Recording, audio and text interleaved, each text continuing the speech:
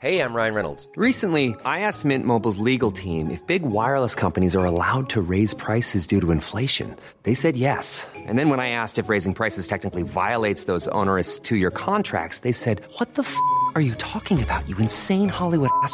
So to recap, we're cutting the price of Mint Unlimited from $30 a month to just $15 a month. Give it a try at mintmobile.com/switch. $45 up front for 3 months plus taxes and fees. Promo rate for new customers for limited time. Unlimited more than 40 gigabytes per month. Slows full terms at mintmobile.com.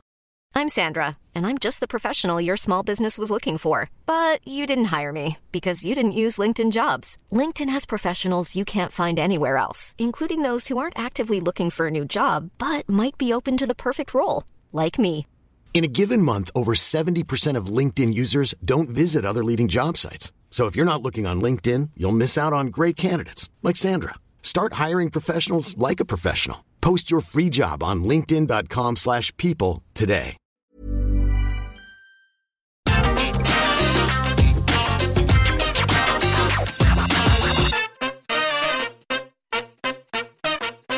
Hello there, my very good friends. Andy Murray here for What Culture, alongside my very good friends Michael Sidgwick and Michael Hamflett, here with another edition of Get the Table, where we discuss one of the burning issues in pro wrestling at the moment. And this one, to pull the veil back a little bit, stems from an office conversation this very morning, talking about AEW Dynamite, the quality of the show in recent weeks, which, you know, these things are subjective, but we feel is up across the board. The quality is there. The details are there, more importantly. Michael Sidgwick, this just happens to coincide with a certain return. It does. I don't want to give all the credit for AEW's resurgence and the vibe being back to Kenny Omega, but the coincidence is there. Like, I described the period between All Out and Full Gear when you could actually pay attention to the fiction, which was nowhere near as interesting as the reality, which was a problem across the board. Everyone just wanted a resolution one way or the other to brawl out. But I would describe that period, in apologies, it shouldn't be a niche reference, everyone should know the Beatles' back catalogue, to be honest, but it was more like Let It Be than White Album. Like, that gonzo creativity wasn't there. It just felt like under the stewardship of Jon Moxley and Chris Jericho, who I'm not saying are very broad and populist. They sprinkle loads of wonderful details and Easter eggs in their work as well, but it just felt more like a traditional professional wrestling show that happened. Everything happened, heat angles, comebacks, all the rest of it, in the right order and very, very elegantly played, but it just didn't feel like that wild spark, those genius details were quite there. And now that Kenny Omega is back, it just feels like they are. I'm not necessarily saying, I know he's in the room. We know he's in the room. Tony Khan has said he's in the room. He gets input from his producers. He formats the show alongside QT Marshall. He also said that CM Punk was in the room, which is a very interesting tidbit, and he named him alongside the Elite. Now, MJF's excellent as well. He obviously has some of his own creative ideas, as do a lot of the professional wrestlers. But in terms of being in the room, Kenny Omega and his re-emergence has in fact coincided with just the idea that you can luxuriate in the details, and I'll get into some of them momentarily, of AEW. It feels like pure nerd fan service. It's a more patient company than the competition.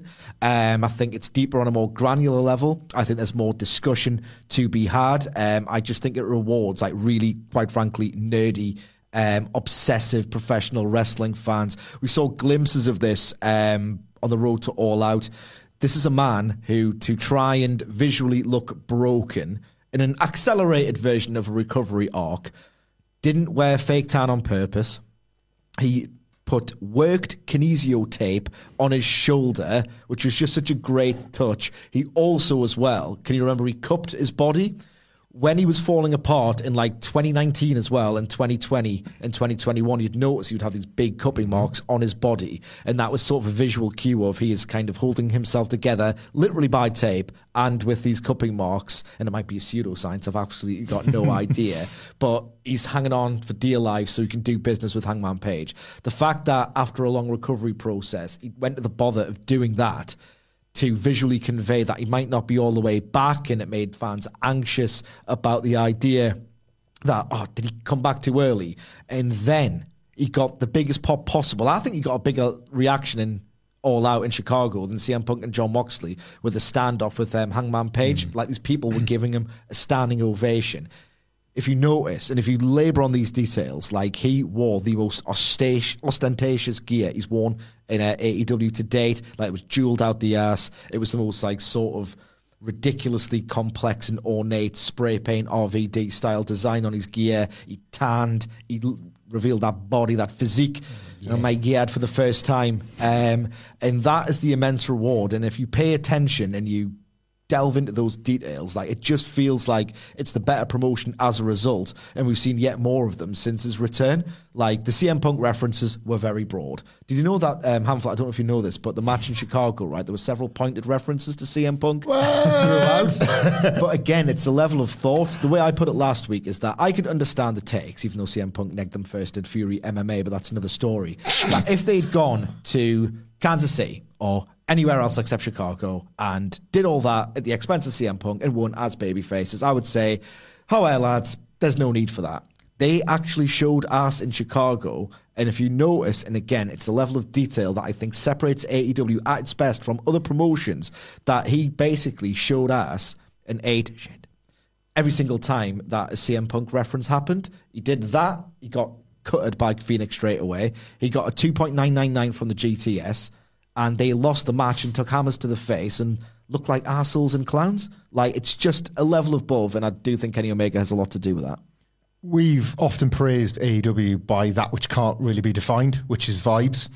There has felt like, I think I used the phrase back to basics recently when I was referring to the post All Out landscape of, the post Full Gear landscape of AEW in the wake of All Out finally being like brushed to one side.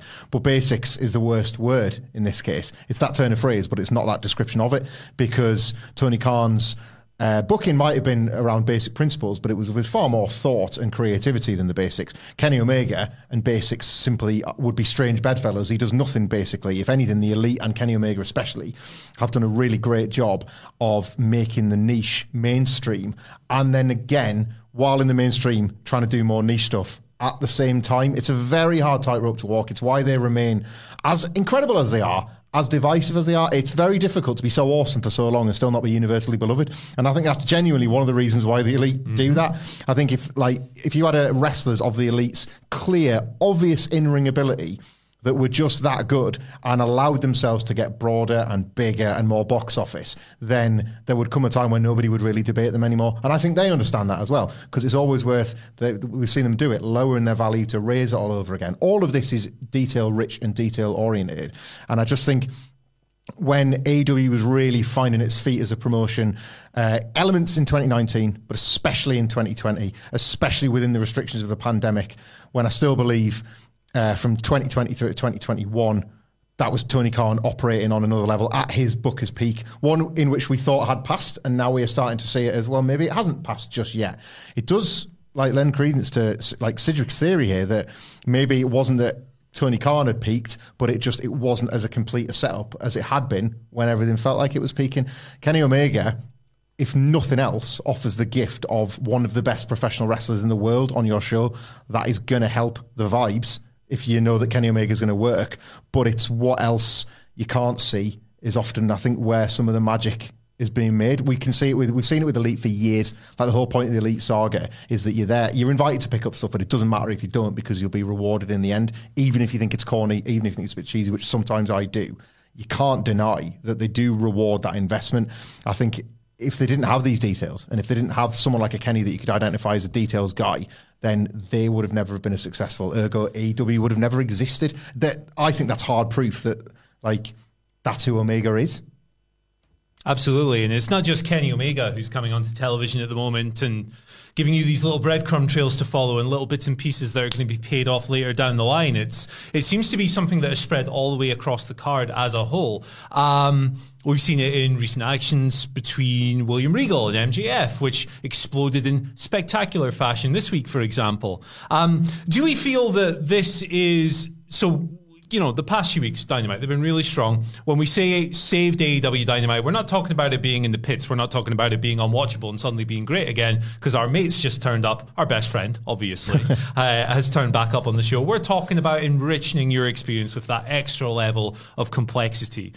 Do we feel, gentlemen, at this stage, that after 2 very strong weeks of Dynamite, do we feel this is a full-on return to the glory days, or a 2-week, not flash in the pan, but little honeymoon period? I think it's back, and one of the reasons why I think it's back is that, and I don't want to make excuses for him, I'm not in the business, trust me, of simping for a billionaire. I just don't want to do it. When AEW has been bad, and I've called it out for being bad, I get just as much grief off the AEW fans as the WWE fans. But Tony Khan, sometimes of his own doing, quite frankly, has faced multiple crises since June, since May, since the CM Punk injury, since the various Forbidden Door things, the suspensions are all out, all the rest of it. He's never been able to go with his plan A, which would therefore allow him, when he can entrust the players involved in plan A, right, this is the framework for the story between CM Punk and MJF had CM Punk not burned that bridge. He's laughing. He's got 2 geniuses at work who can go collaborate, flesh out the material, put their own spin on it, come up with ideas for angles. He's got a destination. You need to do this week, go and flesh it out. Without that luxury of a plan, I think a lot of it's fallen apart. And I think that now, that with nothing imminent on the horizon that he has to really worry about other than booking a great TV show, ipso facto, he's gone and booked 2 fantastic TV shows. And the challenge now, after that amazing MJF segment last night, for example, is that he's going to have to build MJF versus Danielson, which I think is the play for Revolution. And we've already seen one of the best angles of the year, and they're not even drawn together just yet. So, ultimately what I think has happened is that he's got a lot of players back in the room, and that he doesn't have multiple crises to sort out. And ultimately, when you've got Kenny Omega coming back, and I know it wasn't a huge hit in the ratings, but a lot of people who are really involved in that base on the AEW fandom absolutely adored it.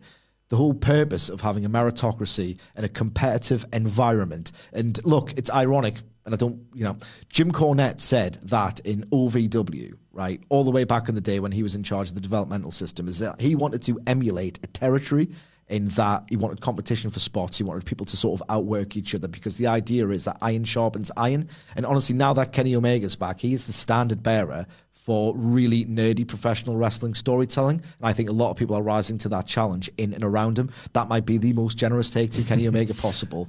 But it's ironic that Cornette kind of hated PWG on that basis, because they kind of did, in their own completely different slant, the exact same thing. It was like a race for the biggest pop of the night. And maybe you're getting that in AEW now. Iron will sharpen iron, and Kenny Omega's come back to raise the standard of what really luxurious, details-rich storytelling can be. Ready to pop the question? The jewelers at BlueNile.com have got sparkle down to a science, with beautiful lab-grown diamonds worthy of your most brilliant moments. Their lab-grown diamonds are independently graded and guaranteed identical to natural diamonds, and they're ready to ship to your door. Go to BlueNile.com and use promo code LISTEN to get $50 off your purchase of $500 or more. That's code LISTEN at BlueNile.com for $50 off. BlueNile.com, code LISTEN. A lot can happen in 3 years, like a chatbot may be your new best friend. But what won't change? Needing health insurance. United Healthcare Tri-Term Medical Plans, underwritten by Golden Rule Insurance Company, offer flexible, budget-friendly coverage that lasts nearly 3 years in some states. Learn more at UH1.com. Hey, I'm Ryan Reynolds. At Mint Mobile, we like to do the opposite of what Big Wireless does. They charge you a lot, we charge you a little. So naturally, when they announced they'd be raising their prices due to inflation, we decided to deflate our prices due to not hating you. That's right. We're cutting the price of Mint Unlimited from $30 a month to just $15 a month. Give it a try at mintmobile.com/switch. $45 up front for 3 months plus taxes and fees. Promo rate for new customers for limited time. Unlimited more than 40 gigabytes per month. Slows full terms at mintmobile.com. Yeah, the meritocracy idea is an interesting one, because I do think what felt like a more common hole that we were able to poke in Tony Khan's booking was, especially with like the ultimate, what seems like the tragic demise of the rankings, but certainly like lessening the importance of the rankings over the summer, felt like the meritocracy was crumbling around you. You could just win a battle royal, or you could just suddenly find yourself with 10 wins versus all your other opponents and getting a title shot that didn't really feel earned. It just felt like AEW were taking shortcuts for the first time. And again, all of this is very speculative, but it doesn't strike me. Well, again, just to go back to the Elite Saga, the one thing they don't do is take shortcuts. They will do something that they know for a fact they're not going to touch for 3 years. Now, to use the example of the 2019, the Young Bucks are rusty. Can Kenny even go anymore? That was nearly actively bad for business, but they were committed to it because they knew that down the line you were going to get Page versus Omega, you were going to get the Young Bucks finally coming good, and all the riches that we got as fans over that. And I just think that's, in terms of it rubbing off on other colleagues, they should feel, because they're EVPs. Now, there's another debate whether what it is they do as EVPs after what came out in the Wash of Brawl Out, but nonetheless, they hold that title and they hold that position and the certain responsibility and authority that comes with that. If the EVPs are patient enough to favour details and favour slow burn and risky stuff like diminishing your star aura, which is counterintuitive to how pro wrestling would typically work, for playing the long game, for affording a character like MJF, who is at this point a wrestler who you need to listen to every single word of, because you never know which one it is that he's going to pick up on in 6 weeks' time. If that encourages, everybody ideally, but the majority of wrestlers to do that, then it's only for the betterment of this audience that we've discussed may not be the biggest, Dynamites may never be as big as Monday Night Raws, and we will never reach that 2021 run where it's, is this happening? Is this really happening? We might never get there again, but the audience that are there for AEW are going to be immensely satisfied with it. Of course, there are conversations, drier ones, to be had about growth, but it would be nice as a fan first to go 6, 8, 12 weeks of just a pay-per-view cycle of just thoroughly enjoying the creative and feeling as married to a product as you have done. It's how Triple H had such a good few first months. I'm a WWE fan, so I wanted to feel married to that product, and Vince McMahon had stopped me for 20 years, and then all of a sudden just the basics come good, and you're like, there I am, I'm right back in, I want to be. This, I think, and the elite know this and always have, this will solidify a relationship that was starting to feel a little bit fractured post All Out. I think one more thing I want to add as well, a huge part of the AEW feeling coming back, the form coming back, is that the elite know how to generate that party atmosphere. They can pile pop on top of pop and layer pop on top of pop on top of pop, and that was sorely missing for several weeks between All Out and Full Gear. And I think a lot of times we watched the Dynamite and thought, the action was good, not necessarily remarkable or really, really exciting, but it felt like a WWE crowd. I remember saying that, I remember hearing it, and now that's gone away. That old AEW atmosphere was so crucial in differentiating it from WWE as an experience, and Kenny Omega and the Young Bucks particularly know exactly how to get that party atmosphere. So it just does feel restorative, and it feels more like the company is back to itself again. And it's funny how it's called AEW, because at this point it really feels to me like you need the E in AEW for it to exist as itself, as the most popular,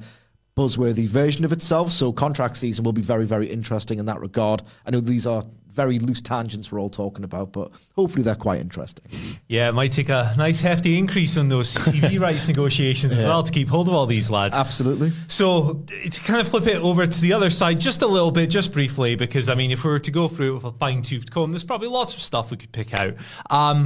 But we're all feeling good about AEW. Dynamite is registering really strongly at the moment. That electricity is back. That crowd connection is back. The details, as we've just discussed. Do you feel that we're still looking at a few things that Tony and the EVPs and everything, do they still have some room for improvement in your guys' eyes? And if so, where are they? What are they? I think that Tony Khan gets obsessed with things, right? Remember Bobby Fish? Got obsessed with Bobby Fish for 6 weeks, okay? He gets obsessed with... he loved his 70s wrestling, though. So he did. And the 20s. He did. He got obsessed with belt shots for a while. He gets these little obsessions. One thing I noticed on this week's Dynamite is that in his attempts to overlap some narratives, he did a perfect job, by the way, with the way in which he had Jon Moxley exit, because Jon Moxley needed to not be in that building at the same time as William Regal, because the ultimate characteristic of Jon Moxley, which you must adhere to every step of the way in his arc, is that he is the picture of integrity. So he had to get out, and the way that they wrote him out of the building was by, in parallel, crafting this incredibly emotionally intense grudge feud that I can't wait to see the next match of. So that was a great example of overlapping, dovetailing booking. You try to do the same thing with Ricky Starks and MJF and Ethan Page and Matt Hardy, and I thought, focus on the simple things as well. I think he needs to realize that not every single storyline and character requires the same method of booking that he's into that week. He loves slow burn storylines too much.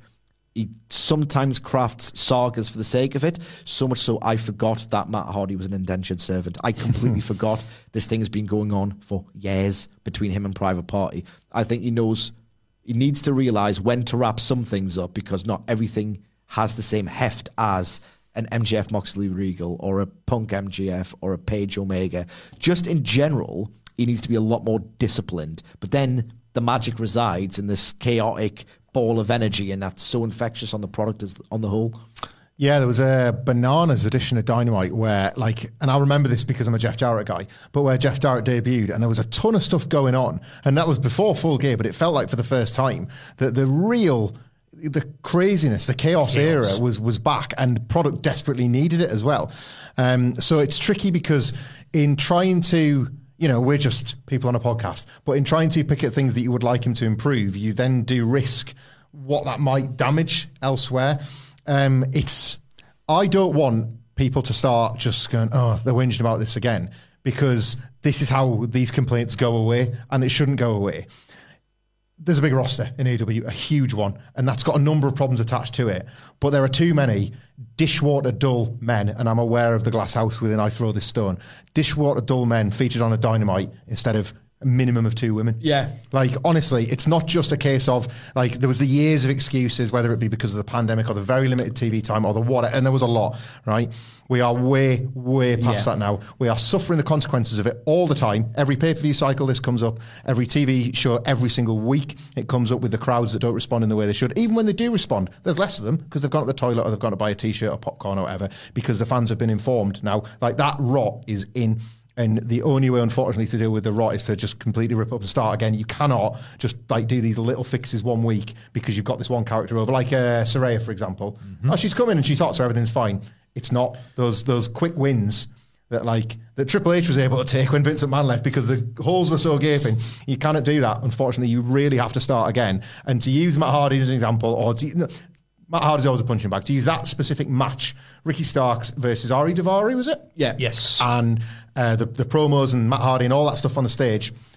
Ricky Starks had already cut a promo and he's wrestling at Winter is coming in 3 weeks against MJF. Just get rid of all of that and you've just found 10 minutes of television time. Boom. Second women's match. You've immediately addressed the obvious criticism, but it's the building blocks for what that will create down the line that will help.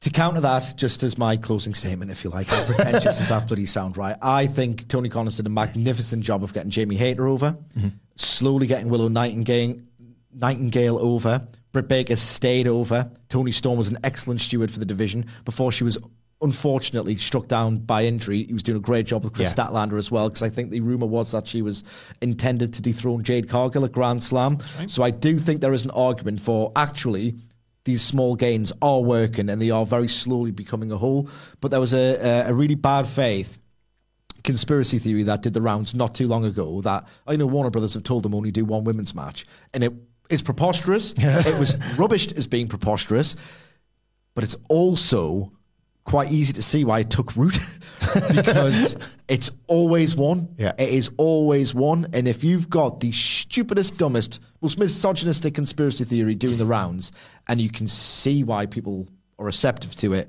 that's a goddamn problem. So I agree with you completely. Yeah, from the same brains that brought you AEW Dynamite is on the verge of being cut to 1 hour despite being a top 5 show every week. That's impossible to believe. Yes. That's impossible to believe. It's not going down to 1 hour. If anything, it's more in danger of going up to 3. Oh boy. Right, I don't want it to, but that's the way these things work. Jolly old Saint Nick steps in to give us that third hour. Yeah, well, the fact that the other one was easier to believe says rather a lot. Yeah, absolutely does. God bless Nick Khan and his plan for 7-hour Raws someday. So we'll bring this back around. We'll wrap this up nice and neat, nice and tidy. Kenny Omega, the Elite, Best of 7 series ongoing. What do we want to see? How do we want to fantasy book Kenny's run for the next while at least?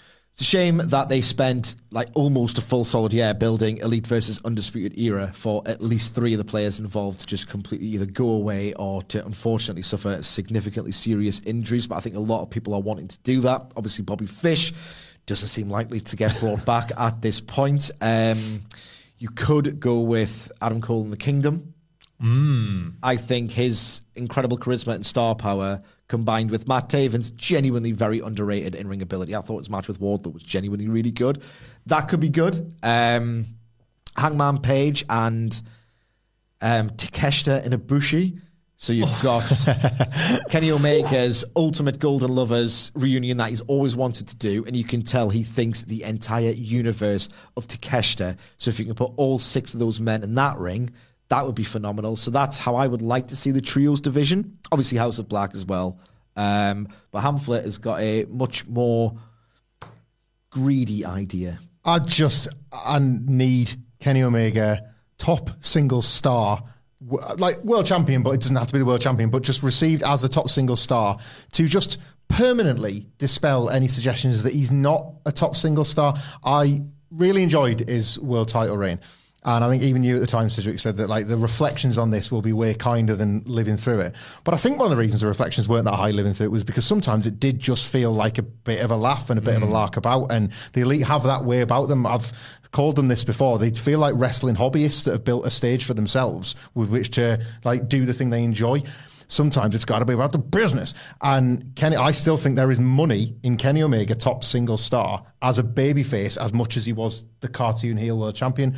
It feels like a really old dated take, but when AEW first started, and I would have said this, where's the New Japan feeling Kenny Omega?